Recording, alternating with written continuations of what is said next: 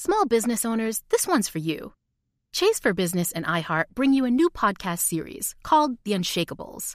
This one-of-a-kind series will shine the spotlight on small business owners like you, who faced a do-or-die moment that ultimately made their business what it is today. Learn more at chase.com/business/podcast. Chase, make more of what's yours. Chase mobile app is available for select mobile devices. Message and data rates may apply. JP Morgan Chase Bank, N.A. member FDIC. Copyright 2024, JP Morgan Chase & Co. The most innovative companies are going further with T-Mobile for Business. The PGA of America is helping lower scores and elevate fan experiences with AI coaching tools and 5G connected cameras. AAA is getting more drivers back on the road fast with location telematics. And the Las Vegas Grand Prix is powering race day operations with 5G connectivity, giving fans an experience at the speed they deserve. This is accelerating innovation with T-Mobile for Business. Take your business further at T-Mobile.com/now.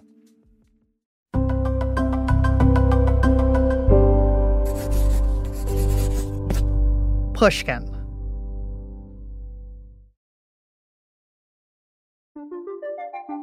Around month 9 or 10 of the pandemic, I noticed that a bunch of my friends and internet associates had started to read the same book. It was called Wintering: The Power of Rest and Retreat in Difficult Times. Of course, I had to get myself a copy. And imagine my delight at discovering that the author of this internationally best-selling book, Katherine May, was an autistic woman roughly my age. Not only that, but her first book, The Electricity of Every Living Thing, was all about her autistic journey of self-discovery. I can't say enough about Katherine's autism memoir. As I consumed it, I felt like I was reading about myself, which is both unsettling and thrilling. I dog-eared so many pages and sung the book's praises to everyone I knew. So how could I not try everything in my power to get Katherine on the horn? Luckily, she answered. Hello, I'm Katherine May. I'm the author of Wintering and the Electricity of Every Living Thing. And I've known I'm autistic for about 5 years now. You know, one thing you wrote that when you were sort of in these early stages, that you felt like you were trying to perform some kind of acrobatic act of understanding and seeing yourself from the outside. And I wonder, that's such a beautiful way of describing it, but tell me more about what that means, about that experience of really trying to turn yourself over and look at it look at yourself from a different perspective. And things that were maybe invisible to me. Yeah, and that's because so many of the accounts of autism, again, particularly at the time, were all from the outside. They were all like, what does an autistic person look like to a neurotypical person? Mm-hmm. You know, what are the signs, what are the symptoms, which is, a word that I'm very, very uncomfortable with using. Of autism, and so it's it looks like this. They will seem socially awkward. They will, they will not be making eye contact. And so what I had to do was think, well, do I fit those descriptions? Do I refuse to make eye contact? And then that opens up this whole personal archaeology, because actually, yes, I can remember being very, very uncomfortable with eye contact when I was younger. And being told off for it, being told off for not paying attention and not looking at someone while they were addressing me, by teachers and stuff like that. But I'd buried so much because I had no consistent narrative of self available to me that would have integrated all that I was. There was no story that I could have told myself in which I was a kind of valued, accepted autistic person. Mm-hmm. And so I'd constructed a self in my mind that was like a kind of slightly wonky neurotypical who seemed traumatized, but couldn't remember what the trauma, had no access to knowing what this trauma was supposed to be. And that if I could only find the right answer, so I was always reading self-help books and going to workshops, and taking up new things that would sort me out, that would finally make me operate in the same way as the people around me did. And in the meantime, I was engaged in a big project of pretending I was just like them. And in fact, that I was a hyper-normal one like them, Right. And so, I mean, I don't know if it's the same for you, but it becomes this huge mission to unravel all that you thought you knew about yourself and to actually get back to contact with how you feel in the world, and I'd suppressed a lot of sensory stuff that I didn't think I had the right to feel. And so I had to reacquaint with all of that. It was slow and it was painful. Yeah. Yeah. No, I mean, I like I said, we started, I mean, everything that I was reading in your book, I was like, yes, yes, yes, yes, that's me. That's me. I've always, it's like Lauren, dances to the beat of her own drummer, Yeah. it's like that type of person. Right. And it's like, but the way that you talked about your childhood, I mean, I felt very much the same. Like, you're a handful, you're difficult. I wanted to talk to you about your temper as a kid and I guess like what that looked like when you were a child. Yeah. And I mean, I think probably now what I was going through would have been described as meltdowns. But again, because there was no access to that language, I was, seen as a child with a temper who could kind of fly off the handle and who, was naughty and difficult. And what I remember is being disapproved of by adults for losing control and feeling very different in that sense, like very, very much like somebody who did not have control of their behavior in the way that other children did, and wondering how other children managed to pull off this amazing feat of control. Yeah. Right. The issue is, I mean, do you think that your parents had an inkling like, oh, there's something beyond just Katherine being difficult or sensitive? And you know what? I think, because I was brought up by my mum because my parents were divorced, but I would say that my mum was absolutely clear that there was something going on. And she's, as soon as I told her as an adult, she was like, oh, yes, that's it, And she'd fought battles to try and get it understood. She saw loads of things that were running differently to me and other kids. And, there was a while when my school kind of suggested that I was what would have been called hyperactive at the time. We'd now talk about ADHD, but, I was a hyperactive child. But that didn't particularly fit, and it didn't fit my academic profile necessarily as well, because it was really obvious that I, could concentrate very deeply on academic things, but that my more erratic behavior was often around sport and social events and those things that I found really difficult. So like my mum knew there was something, but she had nothing. And she actually rang me after the book came out and to say there was nothing that could have led me to this. Do you forgive me? And I was like, of course I do. I totally understand. Oh, that's beautiful. She wanted to help and she knew I needed it. There was nothing that she could have ever found that would have told her, here's the explanation that will make everything make sense to you. Right. I just told my parents, like last week. And how did it go? Well, so I was diagnosed a year ago. And I have, it was an enormous fear of mine because my relationship with them has, been jagged over the years. And I was really terrified. And I texted the producers. I was like, I can't do it. Like, I just can't. I can't tell them. Like, I can't. I don't know how to do it. I don't have the words. Like, I don't have that relationship with them. I don't want to feel vulnerable around them. I don't feel safe around them. And then, I feel like there's a part when you're telling, your family, depending on the relationship you have with them, that like you are indicting them in some way that they were bad parents or something like that. And that was absolutely not what I wanted to do, because even if I had issues with parts of their parenting. What I know to be true is that autism was absolutely not talked about in America in those times, and certainly not with girls who are high achieving. I mean, I was wondering, as you were talking before, one thing I've been kind of grappling with, or one thing that sort of led me to this, there was a particular incident that kept coming up for me in therapy, like an incident that happened to me when I was a kid that I feel like sort of set in motion a lot of ways that I felt about myself or whatever. And I wonder sort of how it impacted you as a child, or if you can think about how it impacted you to be sort of,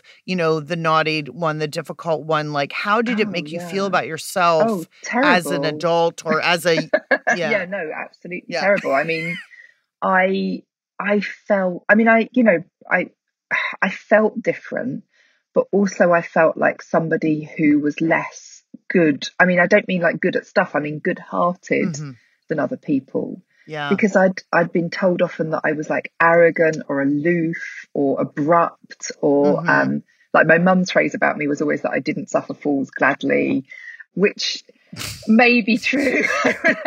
Like I was not, front of the line when patience was handed out. But you get this really direct feedback about yourself that is always couched in negative terms. And then you get the indirect feedback, that you're not invited to parties, that, the other girls are, they're getting together and they have interests that they share and you can't access them. They don't make any sense to you. And you feel rejected. And like my self-esteem was horrible. And when I had a complete breakdown when I was 17 and I, had to come out of school for a year and I just absolutely couldn't function. It was following like an incident where I'd been bullied by some other girls over some stupid school magazine that, we'd all supposed to be working on. And I'd come off wrong, like I'd upset everybody. And it tipped over into me being like singled out and targeted over and over again. And my self-esteem was always, it was already so low. I couldn't handle it anymore. Like I absolutely hated myself and I was suicidal for a long, long time. Yeah. And it's, I'm saying that really openly because I know exactly how common that is amongst, autistic people, whether or not they know it. It's that continual rejection that breaks you down. Yeah. Yeah. As you're talking, I'm thinking that the saving grace that I had was sport. And I was very good at sports, but also that was where you could find worth because it was very black and white. You either win or you lose. And you can always keep improving. And you could always get positive attention because if you won, it just comes with the territory.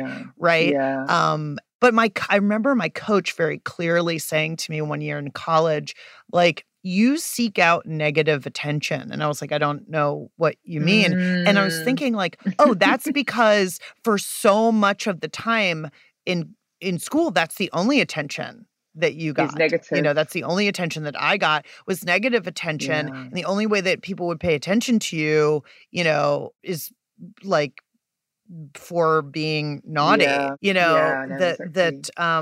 you're not getting the attention for the things that you feel you should be, which is like you're smart or you're clever or you're interesting or you're interested in this thing or whatever. It's like, oh, you don't suffer fools. Like that, like the narrative in your own family of origin is like, mine was like, oh, I'm loud and obnoxious. And it's like, oh, well, I'm other things too, guys. But also, like, I always found that I was not aiming for that at all. Like I was going out there trying to be really charming and lively and fun, and then that would get read as obnoxious and overbearing and loud or whatever, erratic. I don't know.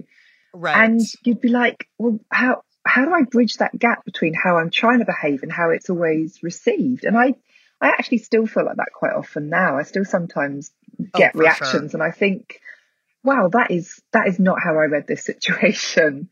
That is not, But I remember my careers teacher, like we'd filled in a little questionnaire and I'd ticked, always tries to please people. And she, in front of the whole class said, I would not have had you down as someone that was trying to do that, Katherine. Like, I always thought, you were deliberately trying to be different. And it was like, oh God, and it was devastating. I felt really wounded by that, this idea that I was deliberately trying to annoy them all. But then I think that's people's way of putting it on you rather than them. Like, you have tried to upset them rather than them not accepting you being a bit different to the mainstream. I mean, I don't know about you, but getting my diagnosis and understanding more about myself has made me more generous to other people, because actually I have made some of the same assumptions in the past, and I would be lying if I said that I've always been saintly about it. And, like now I'm much more likely than I was previously to think, okay, Lauren's talking really loudly. Is it maybe she has a hearing difficulty? Maybe she's really excited. Maybe she's neurodivergent like me. Maybe she's had quite a lot of coffee. I'm not going to judge it. And it's actually really easy to step back and to decenter yourself from it. Like, this is not about Lauren attacking me. This is about Lauren being something that I wasn't quite expecting. But okay, let's go with that. I mean, it's actually quite simple when you start to practice it, but it takes a bit to get there. Right. There's some amount of grace, I think, that can kind of come, not just towards the world around you, but also to yourself. Yeah. I mean, did you find after the diagnosis, like, you were gentler, kinder, more forgiving with yourself? Oh, absolutely. And I always say that, Wintering is the book that I could only write after I'd gone through the period of discovery that I document in Electricity, because, reevaluating myself through kinder eyes was, absolutely life-changing. And it meant that, I stopped thinking that I was a terrible person, and I started having an explanation for the times when I failed in public or whatever. But also that I could just start adapting to meet my own needs, and that quite often when stuff went really badly for me, I could see that it was because I'd pushed myself past what was comfortable or what was manageable for me. I'd put myself in a very noisy environment, or I'd worked for too long and had too many conversations in the day. Or there was one incident that I keep remembering where I lost my temper at work. And at the time I had a really itchy label in the back of my dress. And I'd always, because that's huge when you're autistic. It sounds tiny, but it's massive. And I remember being in this quite tense conversation and feeling this label and feeling this label and feeling this label. And it felt like it was burning through my skin. And I reached back, and as I was talking, I ripped it out of my dress just at the time when I was offending someone. And it was this moment of this complete loss of control that I felt so humiliated for afterwards, because it looked like I'd got so angry I'd torn my clothing. And it was actually the other way round, that I was so overwhelmed by this really, really itchy label that I couldn't self-regulate. And that's such a distillation of what it is to be autistic, like losing your self-regulation because you're totally overwhelmed by something that other people will think is minute. Exactly. And getting my diagnosis, that was the thing. That was one of the first things that I kept going back to, that moment. It was so telling for me suddenly. But as I got older, I got better at suppressing those dysregulated moments, but it meant that I got sick instead, so it meant that I would suddenly get an absolutely terrible headache, or I would have to take to my bed the next day, or, it internalized it, and of course affected my mental health very badly. So you kind of don't win either way until you're able to take control of your own self-regulation, really. And that's a game changer. But I look back on some moments in my life and I think, I understand that now, but wow, I was as baffled as everyone else was by that behavior in that moment. I didn't have any way of explaining it. Right. I think for when I started thinking about autism, I was like, my gosh, if I do an accounting of all of the outsized reactions that I've had to things, it should have been obvious, but no one thinks of it as you have big feelings, or you have that you have a challenge regulating your big feelings. It's that like you're being obstreperous, Yes. that you're being difficult, or, you know, recalcitrant or whatever. It's just like, it's always on you, as opposed to, you know, having some empathy around like, okay, clearly this isn't typical behavior. And so this person is Yes. clearly Yeah. going through something. And it's interesting. Yeah. I mean, do you find that now that you have been diagnosed, so you've been public about your diagnosis, that people around you are like, oh, okay, I get it now? Or are they Yeah. still like, what is her problem? I mean, half and half, honestly. And I think a lot depends on the individual's understanding of autism, you know, because for some people it makes them really angry because, as far as they're concerned, what autism is like a non-speaking child who they would consider to be like intellectually disabled and like unable to communicate or to do any work. And, you know, like it's an inaccurate understanding of autism for so many reasons anyway. But what they, you know, so then when they hear me say I'm autistic, they think it's some bizarre play for attention and, you know, find it offensive almost, you know, like I'm trying to steal oxygen from people who need it. Right. I mean, I've noticed that, like, so I mean, I had the experience of coming out as gay, and you've come out twice. It was pretty easy. Well, it was pretty easy. I mean, except with my parents. Like when I told my mom that I was gay, she said whatever, and that wasn't like the best response. But everybody generally in my life has been like fine. I mean, my brother, like I told my brother first, like he doesn't care. Like my parents just generally like, and friends. I mean, whatever. Now most of my friends are queer people or queer adjacent people, you know, and so it's not a big deal. But I think that, but everybody knows what it means to be gay. If you say I'm gay, people get it. I mean, people don't know what it means to be autistic.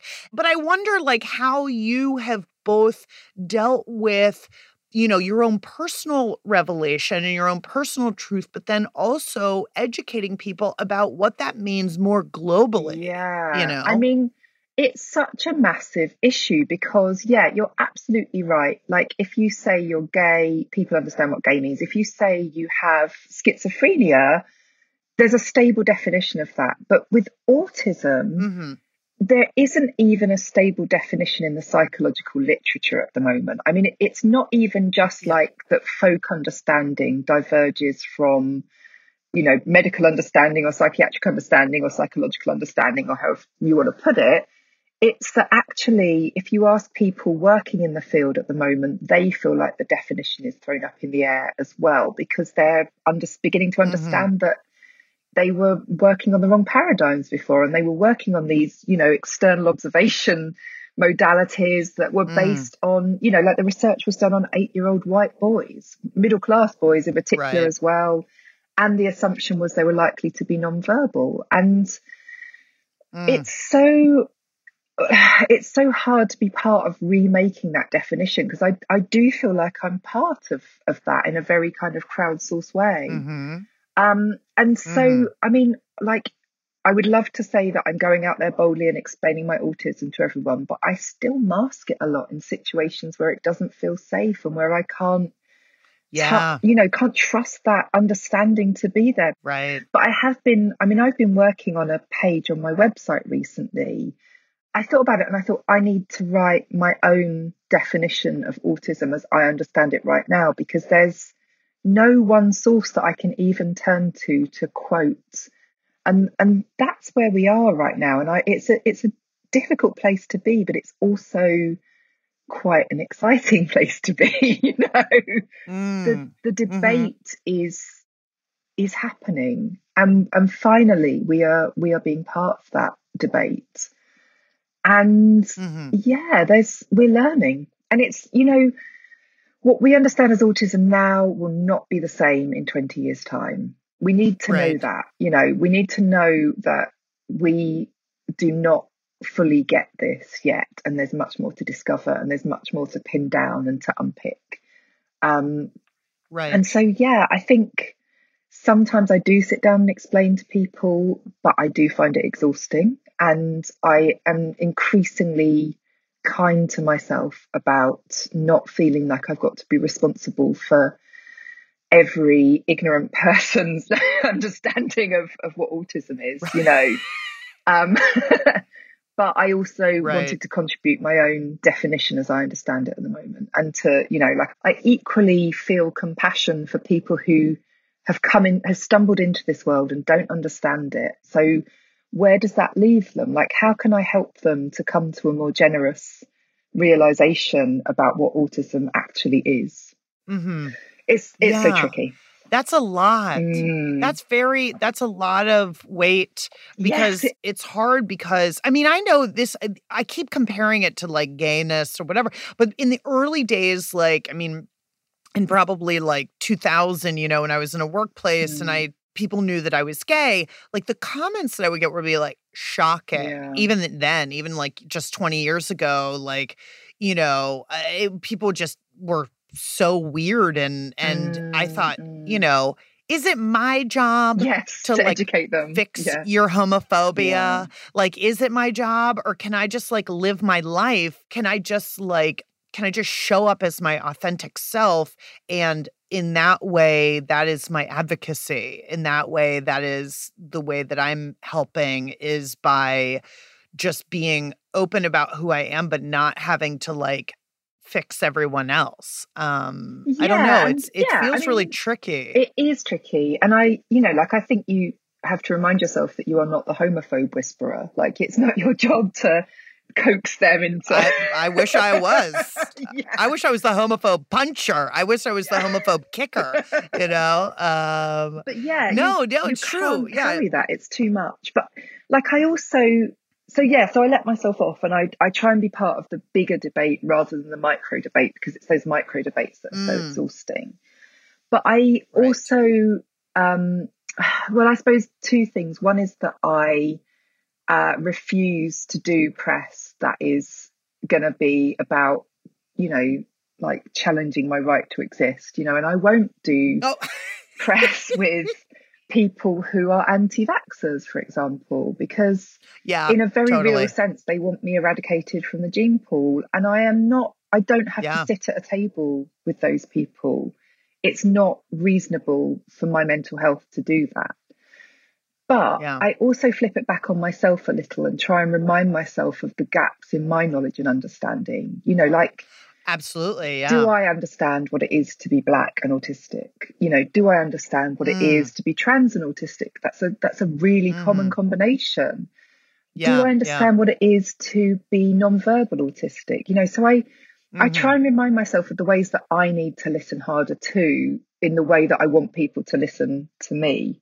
Right. Well, I've been sort of thinking a lot about my own ableism and how in my mind, like when I was first thinking about autism, I was like, I can't be autistic. I own a home and I have a house. Yes. All right. I own a home and I have a job and like I have a partner and like I'm totally normal. And it's like, why do you think that those things don't go along with a disability? Like, what are you? And I think you're right. It's like, the combinations and the intersectionality of all of this is, you know, much more complicated than, you know, just some white ladies who think differently. Yeah, no, that's so true. And not to minimize, but we can do this in relative safety, right? We can have these conversations because of the kind of jobs that we're in, and because we're white, and, you know, because we're relatively middle class, or what, you know, whatever it is. Like, it's a privilege to be able to have these conversations, and other people out there wouldn't feel safe to do this, you know, and that's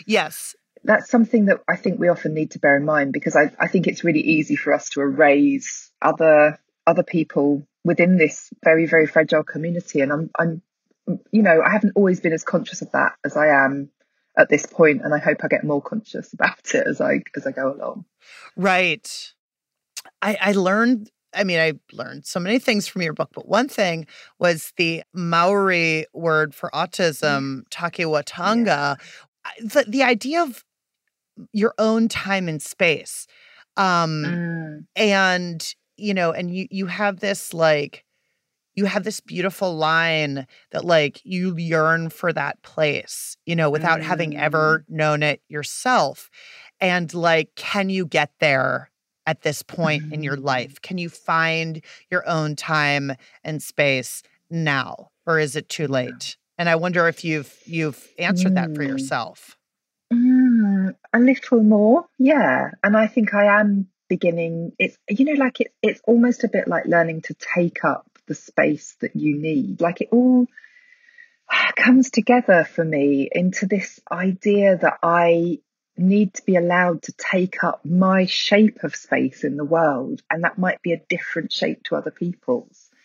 And I'm getting better at it. And I have to enter into it quite mindfully to remind myself of what I feel like I need, because having suppressed it for so long, I'm not always aware of it myself, and I feel like I'm growing into it, and I feel like I'm making more and more changes to my life that mean I can live in exactly the way that I want to and need to.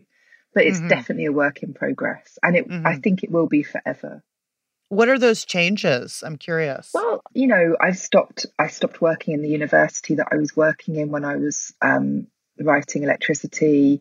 And I began to think about how I wanted to shape my days and how often I wanted to be in silence, how often I wanted to walk and get outside, like how often I wanted to actually socialize, what the balance was in the way that I even practiced my writing, because for me, it's not all about output. It's about the pleasure of obsessing over certain things and inputting and sort of drinking in information in that very autistic, information hungry way.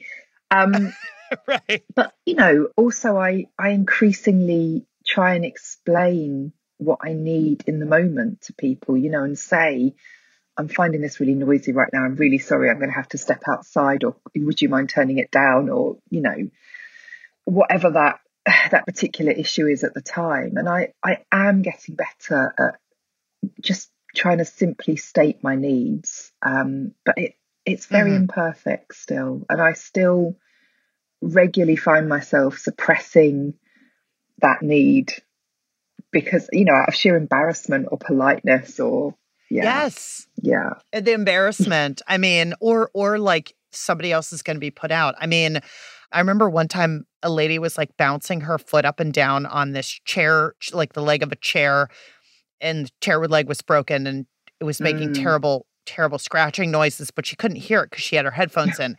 And so I thought it was totally reasonable to just go over and be like, hey, I'm not sure if you know, but the chair's broken and it's making this noise. And she looked at me like I had five eyeballs. And she was basically like with her eyes saying like, go back to your seat right now. And so I feel like I'm getting to this point where there's a lot of work to just like, one, recognize the trigger, and two, fix it for yourself, because there is embarrassment because people don't know. I mean, I often think like if I get on an airplane and I get put on a window seat, which I can't sit in, and I say to the flight attendant, like in my fantasy autism land, I say to the flight attendant, I'm not going to be able to sit there because I'm autistic and I have extreme panic around these particular spaces. And if you could just move me to an aisle, and she would say, oh, absolutely. I'm so happy to help you. But back in the real world. Right. And so one episode is that autism fantasy land. Like, what would your autistic fantasy land look like, where like you could move through your day without any hitches of any kind? Like for Katherine, what would it look like? Like everywhere would be quiet. Nobody would be wearing strong perfume. Nobody would touch me, like barge into me in the street or like tap me on the shoulder to get my attention, or I hate that.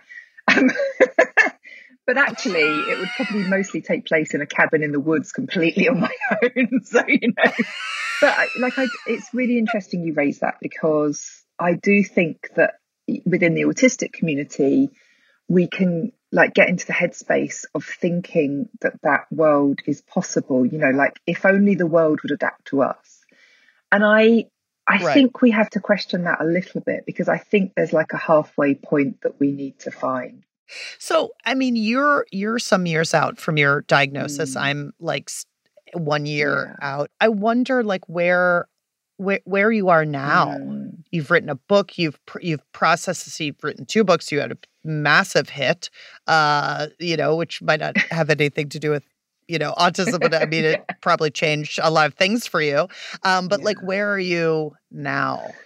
Well, I mean, I think like one of the things is I'm kind of post obsession with it. Like I've absorbed a lot about it, and the obsession with it has waned. Like I've got to the point where I just want to live as the person I am, and not have to constantly reflect on it. And every now and then I'm reminded of my differences in a way that really surprises me. Like I've made so many changes to my life now that it's often invisible to me that I am, different in any way at all. Like I don't have to bang my head up against it every day like I used to. And every now and then, like my level of sort of disability in the world really shocks me. I'm kind of really confronted by it. And I find it almost quite upsetting all over again, like, oh, wow, I can't deal with this. Oh, God, I thought I was kind of fine forever now. And that, like, in lots of ways, that's kind of a nice place to be. It's nicer than it sounds, because it means that most of the time things are working. I have to really remind myself that I am in need of support sometimes, and that I deserve to access it. Electricity came out in the UK, I think, 2018, so nearly 4 years ago.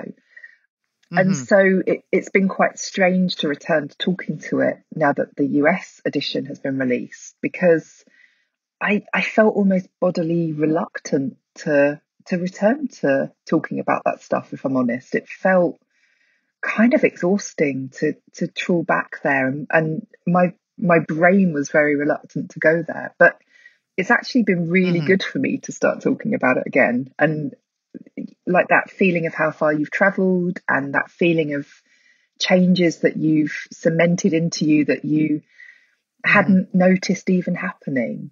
And the feeling that you have something to pass on to the next generation of people coming through. I think that's a really wonderful place to be, actually. So yeah, I'm proudly and happily autistic, and I don't have the doubts that I once had of the imposter syndrome, certainly. Katherine May is the New York Times bestselling author of Wintering: The Power of Rest and Retreat in Difficult Times, and The Electricity of Every Living Thing: A Woman's Walk in the Wild to Find Her Way Home. She lives in Whitstable on the Kentish coast of England. You can find her online at katherine-may.co.uk. This episode was produced by David Jha and edited by Sophie Crane. Mix engineering by Jake Gorski. Special thanks to Lisa Dunn for booking help. And thanks to you, friend, for listening.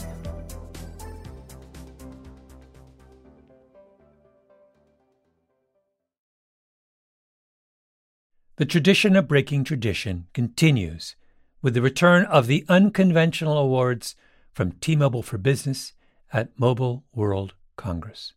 This is an event that celebrates innovators whose bold actions took their industries to new places. If that sounds like you and you're a T-Mobile for Business customer, enter today. If you win, you'll be publicly honored amongst some of the most influential leaders in industry, and me, I'll be there too. Enter now at T-Mobile.com/unconventional awards. See you there.